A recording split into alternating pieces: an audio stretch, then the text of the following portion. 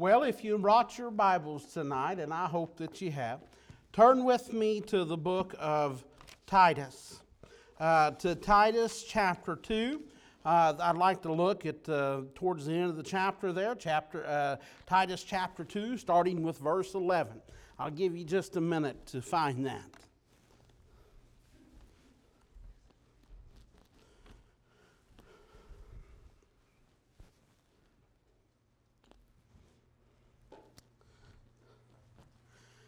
I think I probably have told you this before, but the first time I ever really preached was on Super Bowl Sunday night.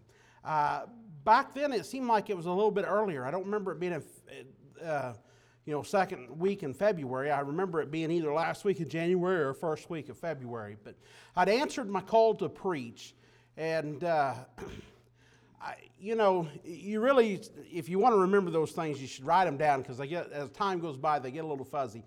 But I went and talked to my pastor and told him what he already knew and what I had figured out that God was calling me to preach. And the plan was not for me to preach that Wednesday night, and I ended up kind of trying to a little bit more, giving a little bit of testimony, but really making we talked about vows this morning. I guess you would call it a vow that I would come back Sunday night and I would finish what I had started.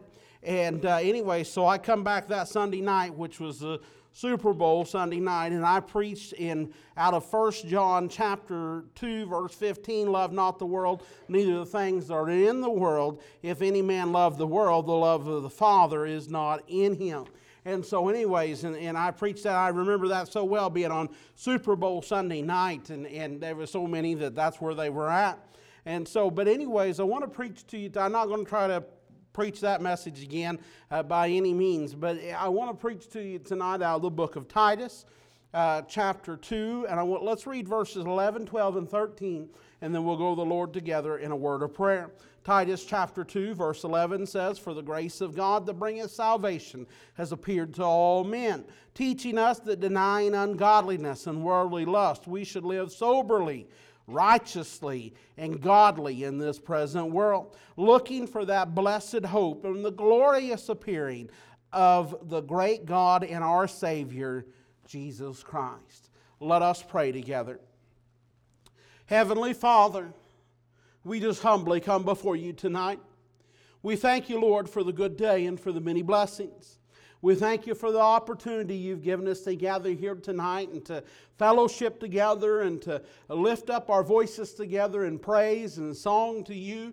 We thank you, Lord, for the different the testimonies that we've heard tonight. We thank you, Lord, for all the blessings you've poured out on us. But we thank you most of all for your Son, Jesus, Lord God, that you sent him and that you give him, so that we might have life and have that life eternally and abundantly. Lord, let us not take that lightly. Let us not take that for granted. But let us always be a people with praise and glory on our lips for you, because you alone are worthy of it. And Lord, my prayer, of course, above all, is that if there's anybody here tonight that doesn't know you, any that are lost and undone, Lord, that tonight would be the night that they would repent and get things right with you before it's everlasting too late.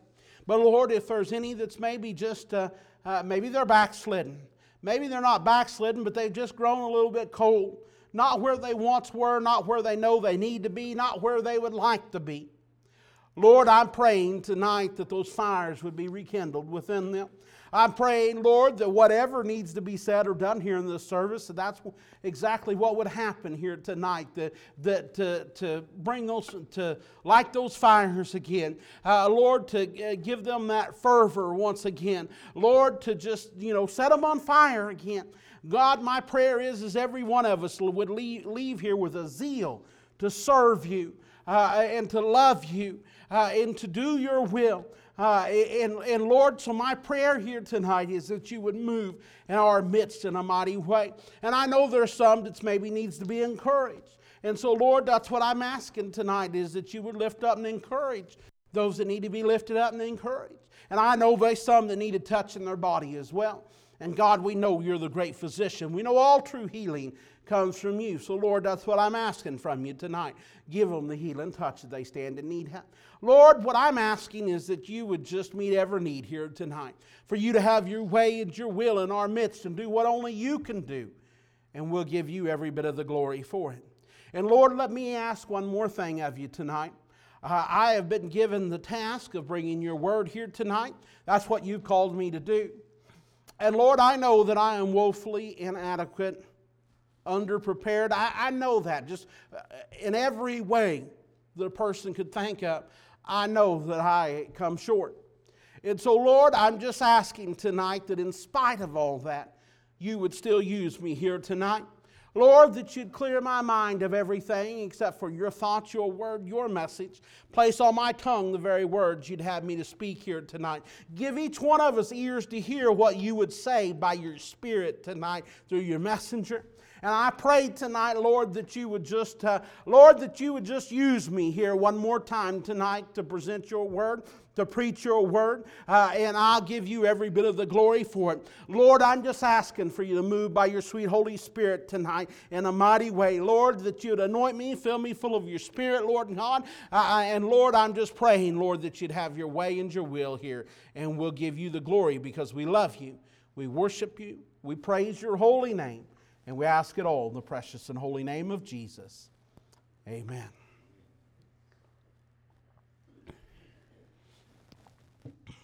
I want to present to you tonight.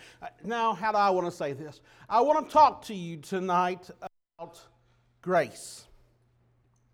When I think of that word grace, there's a lot of things that come to mind. One part of me thinks that we just throw that word around without really understanding what it is.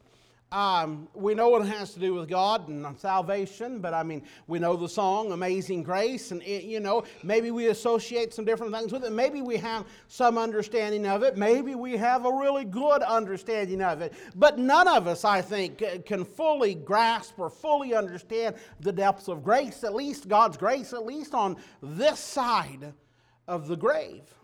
I was thinking about different words that I associate with God's grace.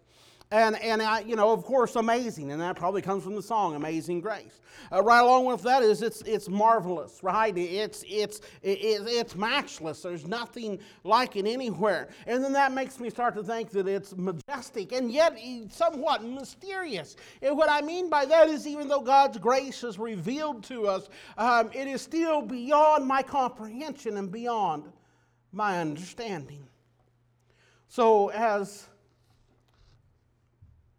limited, as finite as my understanding is and my ability is, I still want to present to you some things about God's grace. And so let's start out with, what is grace?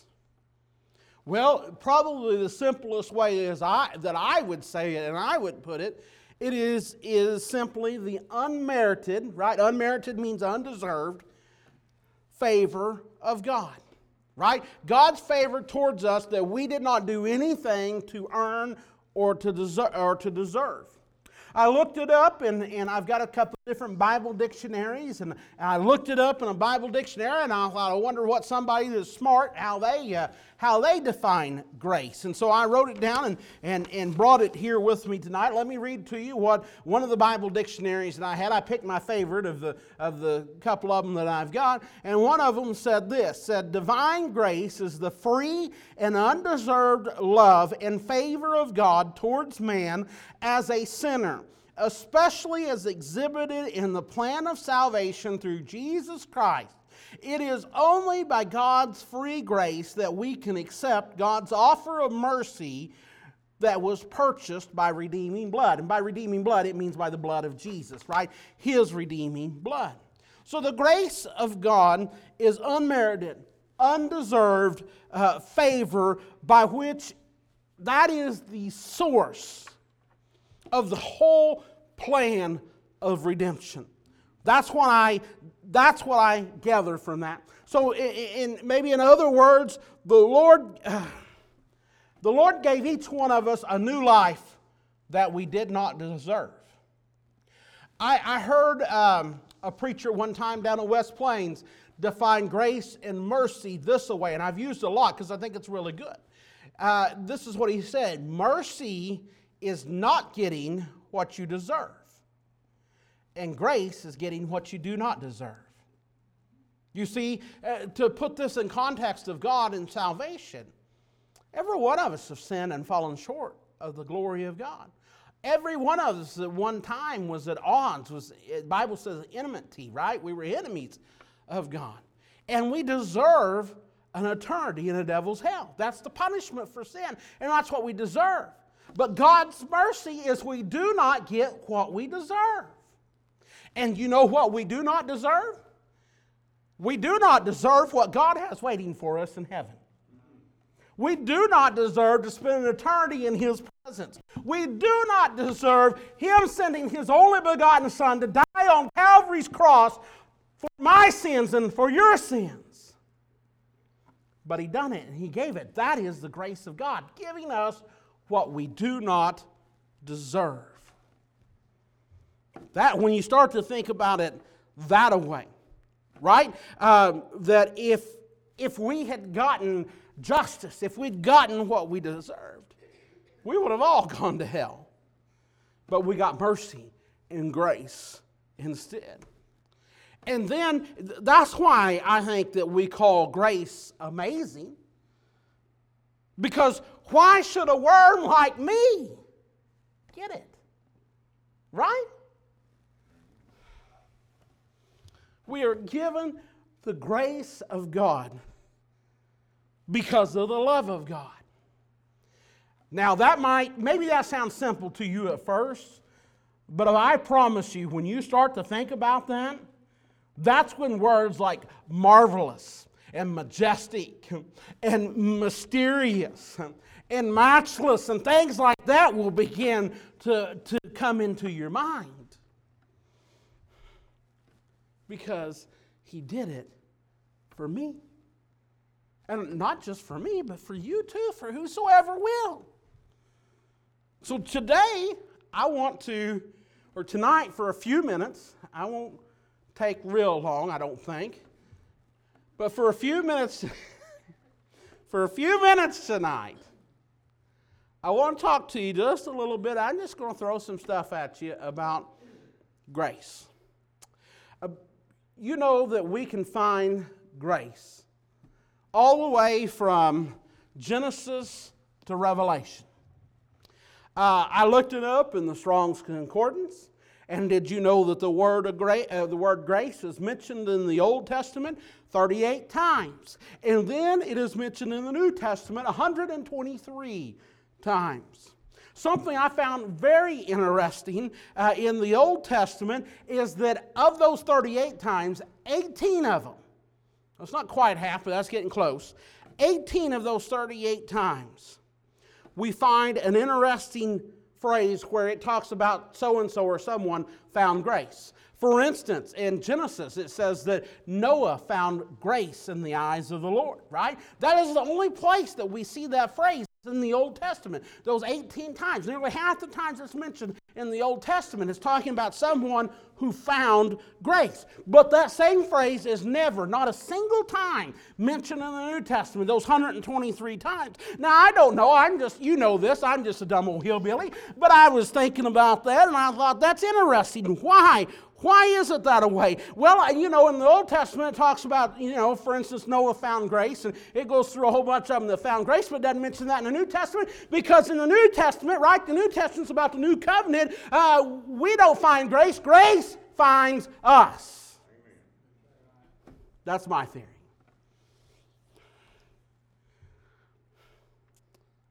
Heard somebody say one time, mercy kept me until, that may be part of a song, mercy kept me until grace found me. Hallelujah. Glory to the Lamb of God. You see, grace is not a theology. It's not a subject matter. It's not a doctrine. Grace is a person, and His name is Jesus Christ. Glory, hallelujah. Aren't you glad tonight that He found you? Hallelujah. Do you remember the night that He found you, or the day, or the morning? For me, it was a night. I guess that's why I say it. I remember the night that He found me. Hallelujah. When I look at the Scripture, I see three things that I want to share with you that grace does for you. Right? These are three things that grace done for me. It's three things the Scripture says that grace does. It's three things I believe grace does for you. The first thing it does is it brings salvation. Look at verse 11. For the grace of God that bringeth salvation hath appeared to all men. Glory to God. Don't you know I said that grace wasn't a doctrine or theology, but it is a person, Jesus Christ. When you read that, don't you see that? For the grace of God, hallelujah, the Son of God, He is the one that bringeth salvation and hath appeared to all men. Woo! I can shout tonight. I look at what it says in the book of Acts in the 15th chapter and the 11th verse. It says, but we believe that through the grace of the Lord Jesus Christ we shall be saved even as they. Praise God that it is through His grace that you and I are saved and are being saved. Grace is revealed to us in God's Word and through God's will. And there is no grace without God's Word, and there would be no grace for salvation unless it was God's will. That's why it says in 2 Peter chapter 3 and verse 9 that the Lord is not slack concerning His promise, as some men count slackness, but is long-suffering to us, word not willing that any should perish, but that all should come to repentance. Glory to the Lamb of God. And let me tell you something else about grace tonight, church. It has got to be received. Hey, that's something a lot of people miss. Grace does have to be received. You have the option. You can either receive it or you can reject it. I think about what it says in Romans chapter 1 in the fourth verse, and it says, and declared to be the Son of God with power according to the Spirit of holiness by the resurrection of the dead. Listen to this part, verse 5, by whom we have received grace and apostleship for obedience to the faith among all nations for His name. We must receive the grace of God in a child. I believe it must be done in a childlike faith, right? That's why that God, or Jesus describes that's how we must come to Him, right? It has to be in that childlike faith. And we do this by humbly asking God to save us, even though we do not deserve heaven, right? And we can't do anything to deserve it. And on the flip side of that coin, we do deserve hell, and there's nothing we can do to make ourselves, pull ourselves out of that situation. It is by the grace of God that He reached down into the miry clay and pulled me up and set my feet on the solid rock. Glory to the Lamb of God. But when grace is received, we are saved from the pits of hell. I like how it says it in John, the Gospel according to John, chapter 1 and verse 12. It says, but as many as received Him, to them gave He power to become the sons of God, even to them that believe on His name. Do you catch what? There is so much in that verse. You catch what it's saying there? As many as received Him, right? As many as received the grace that we've been talking about tonight, the Lord Jesus Christ, as many as received Him, those are the ones that He gave the power to become the sons of God. Hallelujah. God's grace is what justifies us. It's not because of what we did. When you get into what you do and what you did, then it becomes self-righteousness, right? And the Bible tells us in the book of Isaiah that our righteousness is as filthy rags before the Lord. It's not what I did, it's not what you did, but you see, it's what Jesus did on Calvary's cross. Romans chapter 3 and verse 24 says, being justified freely by His grace through the redemption that is in Christ Jesus, that is in Christ Jesus. Listen to me tonight. Sin's power has a hold on so many people in this world as I speak right now. Sadly, there's a lot of people in our churches that sin's power has a hold on. But you understand tonight that we are released from sin's power. There's only one way that we're released from sin's power, and that is by the grace of God. I have personally seen the grace of God release the vilest of sinners. I have seen the grace of God release the drunk from the power that sin and the drink had over him. I have seen the grace of God release the harlot from her abomination. I have seen the grace of God release the drug addict from his addiction. I have seen from the power that sin had over them, it can even release one who is trusting in some sort of man-made religion. And you know what? One day very soon,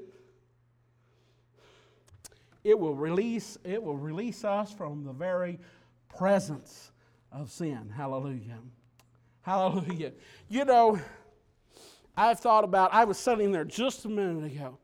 Probably something in one of the songs in one of the specials that was sung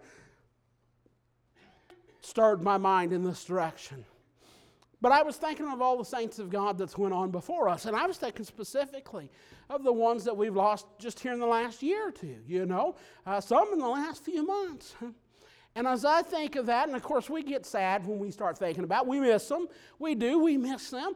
But think about this for a minute. They have been, Brother Ron had mentioned we need to be praying for our nation in this very dark hour that it is entering into. And that's the result. That's the presence of sin, right? That's a dark sin cloud setting so, I don't know how to say it, but setting so tightly, so snugly, so closely, so, hovering over this nation and darkening it so much. But yet all those that have gone before us, they've been released from the presence of sin and from, of course, the power of sin too. And I praise God that one day, now I don't know when it'll be. I don't know if I'll go by the way of the grave, or if I'll go by the what we call the rapture of the church. I don't even know the right words to use, but I can tell you this much. I know there's going to be a shout. I know it'll be at the last trumpet. Glory to God. And I know He'll call my name. And gravity will lose all control over this little fat boy. I'll be flying out of here like Superman. Woo! And sin will not have no more. I will not be in the presence of it any longer. I'll be released from it. And you all are welcome to go with me too.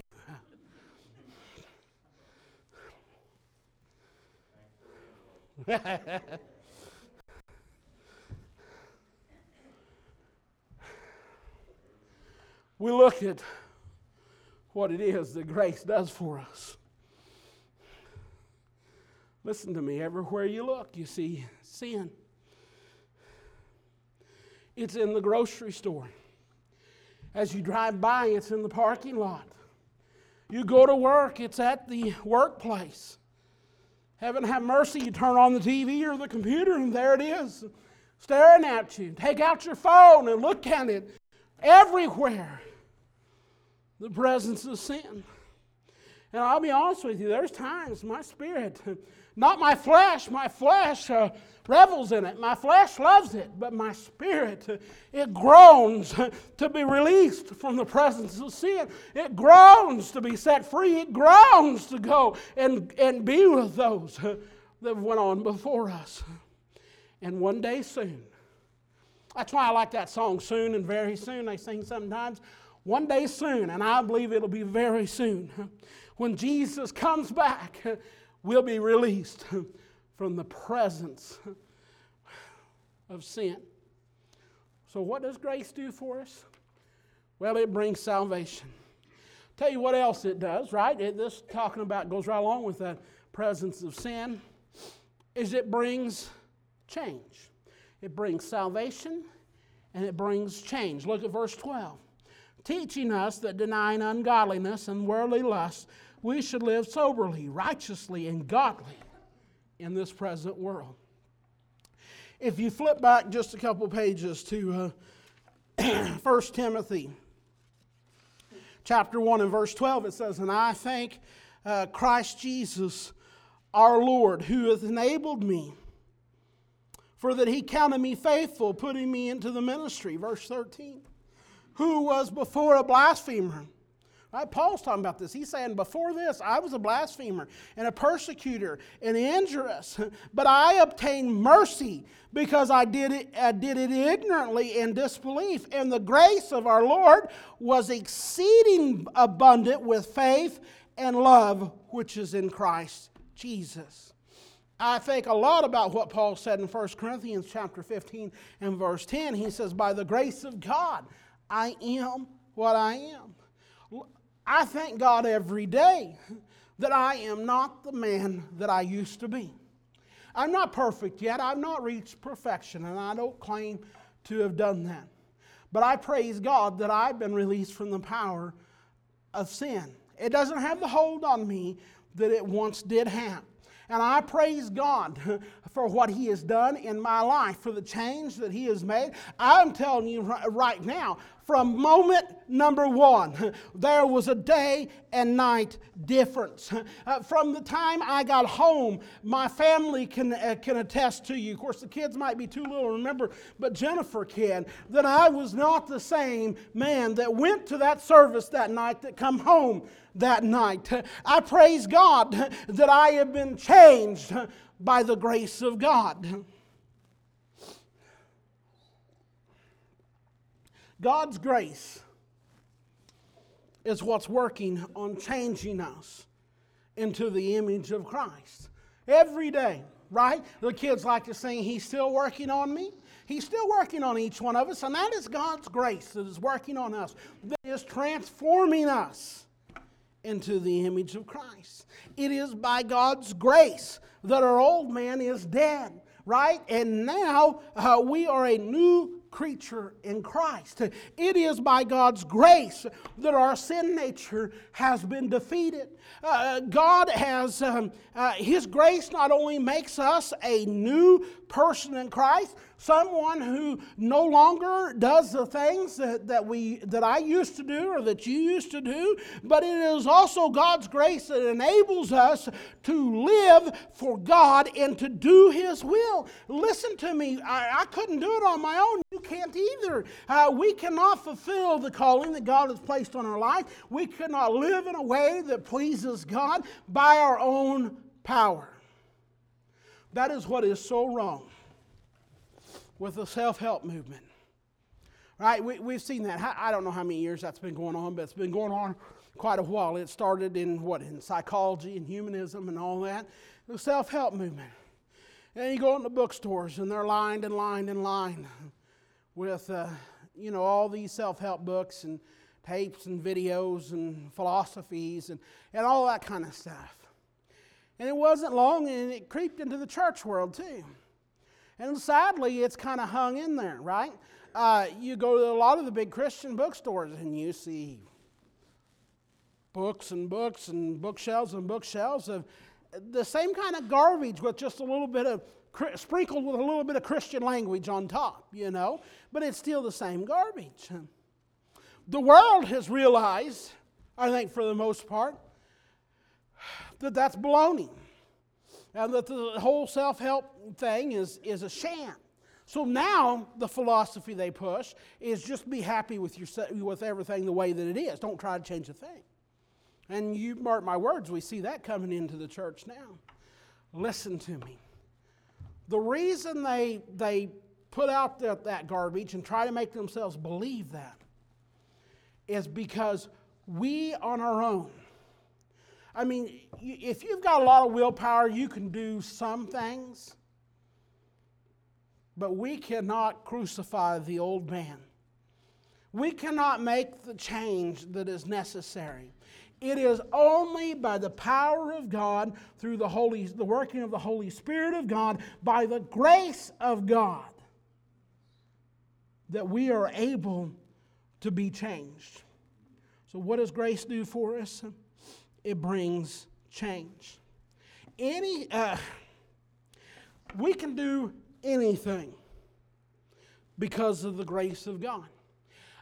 William Carey, he was a great English missionary to India and that part of the world in the late 1700s, early 1800s. As a matter of fact, he translated the Bible into, there are several different native Indian languages, at least 4 or 5 of them, and he translated the Bible into each one of those languages, done a tremendous work for God. And he is attributed with saying, attempt great things for God and expect great things from God. Attempt great things for God and expect great things from God. By the grace of God, you've been gifted, and I've been gifted and called to do exactly what God wants you to do. You look at a man like that in the time period that he went and the things that he done, and you think, how could somebody do that? I could never do that. Well, if God called you to do that, you could do that, and not because of your ability, not because of how smart you are, how slick you are, how whatever you are, but because of the grace of God. That's how he done it.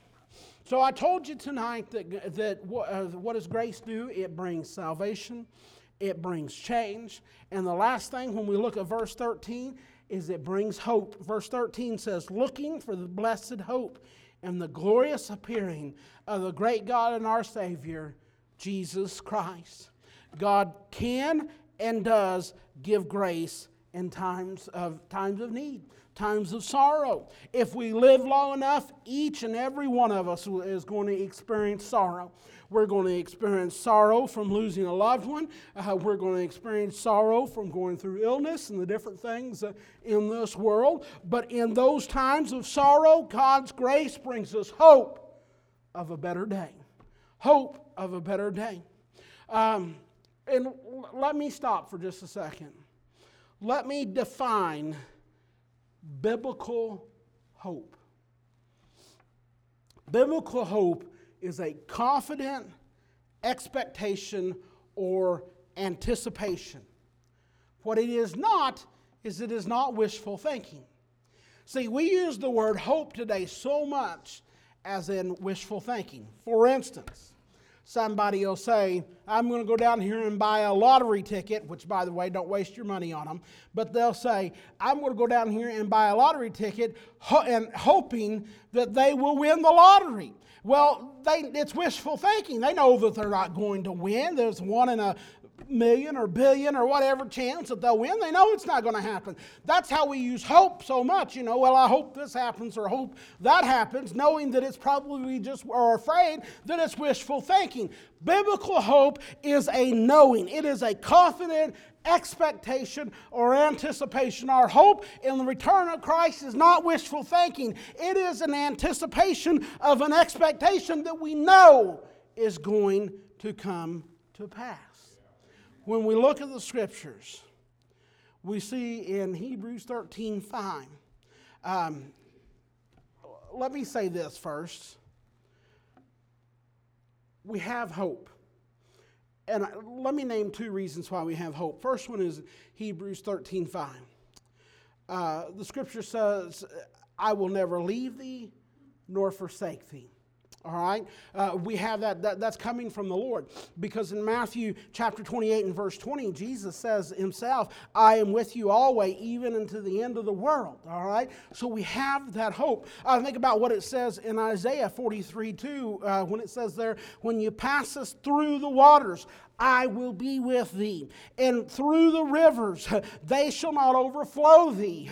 When thou walkest through the fire, thou shalt not be burned, neither shall the flame kindle upon thee. I think about what it says in the 23rd Psalm when it says, yea, though I walk through the valley of the shadow of death, I will fear no evil, for thou art with me. Thy rod and thy staff, They comfort me. And the second reason for our hope is because of what it says in John chapter 14, the first 3 verses there. Whenever Jesus says, let not your heart be troubled. You believe in God, believe also in me. In my Father's house there are many mansions. If it were not so, I would have told you. I go to prepare a place for you. And if I go and prepare a place for you, I will come again and receive you unto myself, that where I am, there you may be also. We have hope because if we're saved, we know that Jesus is always going to be with us. He is our ever-present comforter, whether on this side of the grave or that side of the grave. Do you see what I'm saying here, what I'm doing here, right? He is with us always to the end of the world. He is here. When you get saved, His Spirit comes and resides with you. He goes with you. He walks with you. When you leave this world, you're still right there. He's with you every step of the way.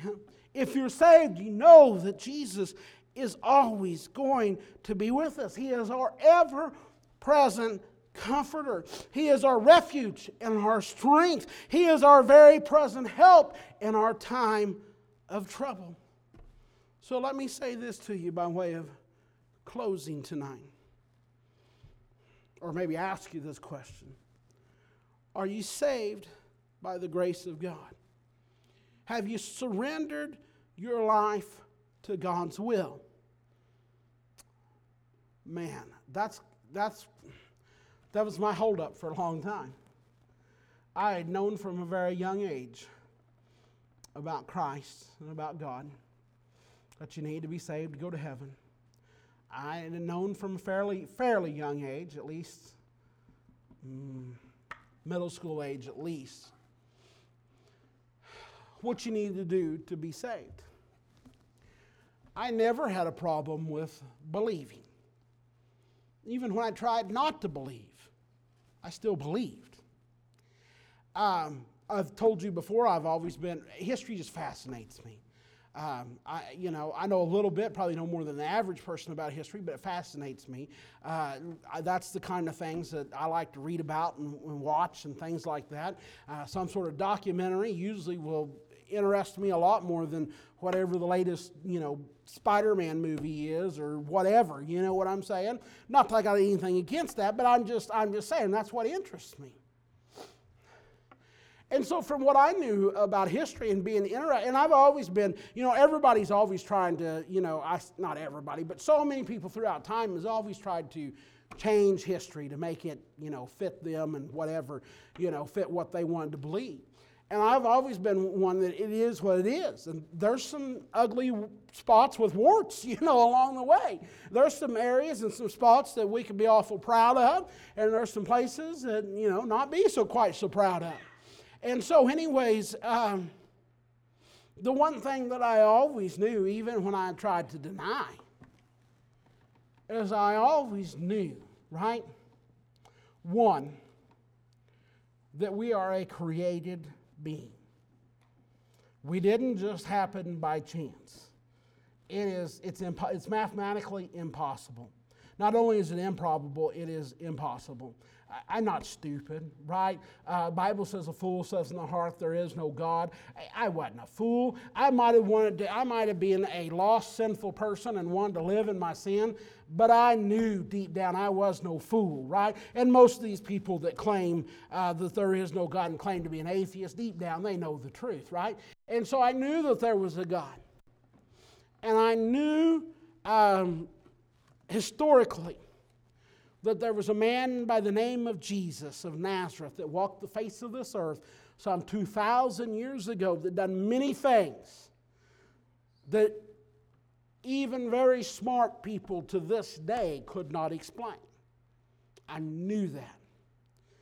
I had known that from as long as I can remember. I had known that and believed that.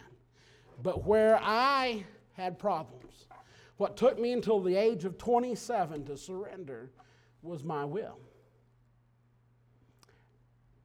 I can remember standing in the kitchen when we lived in Ozark and having the conversation with Jennifer and telling her, this is what I told her.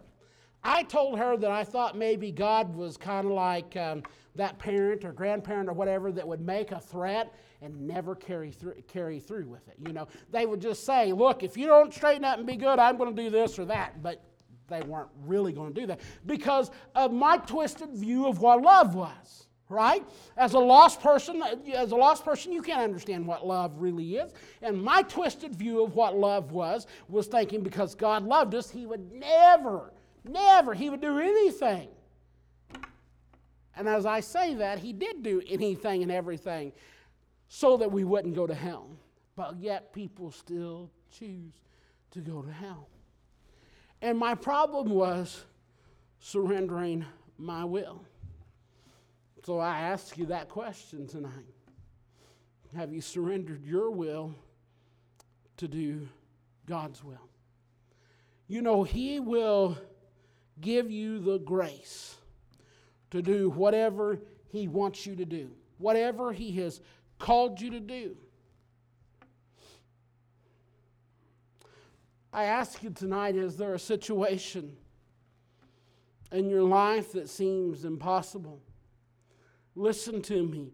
God gives grace for every trial. So the question is your heart full of the grace of God? I brought a quote that I wanted to read to you tonight in closing by Thomas Brooks, and this is what he said. As heart is opposed to cold and light to darkness, so grace is opposed to sin.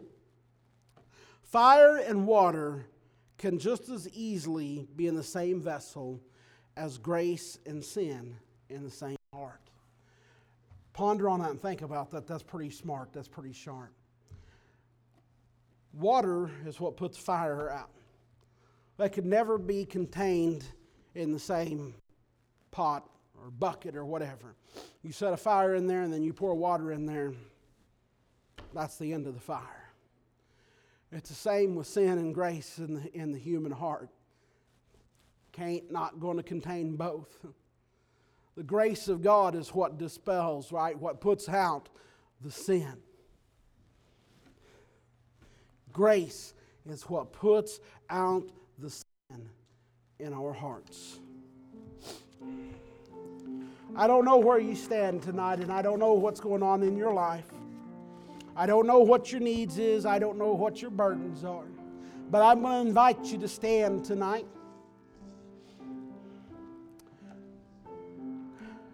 And the altar is open tonight. If you've got a need, if you've got a burden, if the Spirit of God is dealing with you, somebody you need to be praying for, something you need to be praying about, don't miss this opportunity, whatever it may be. Spirit of God dealing with you about something. Don't let this opportunity pass by. He's tapping on your heart right now for a reason. Whatever the need is, would you come tonight? Would you come?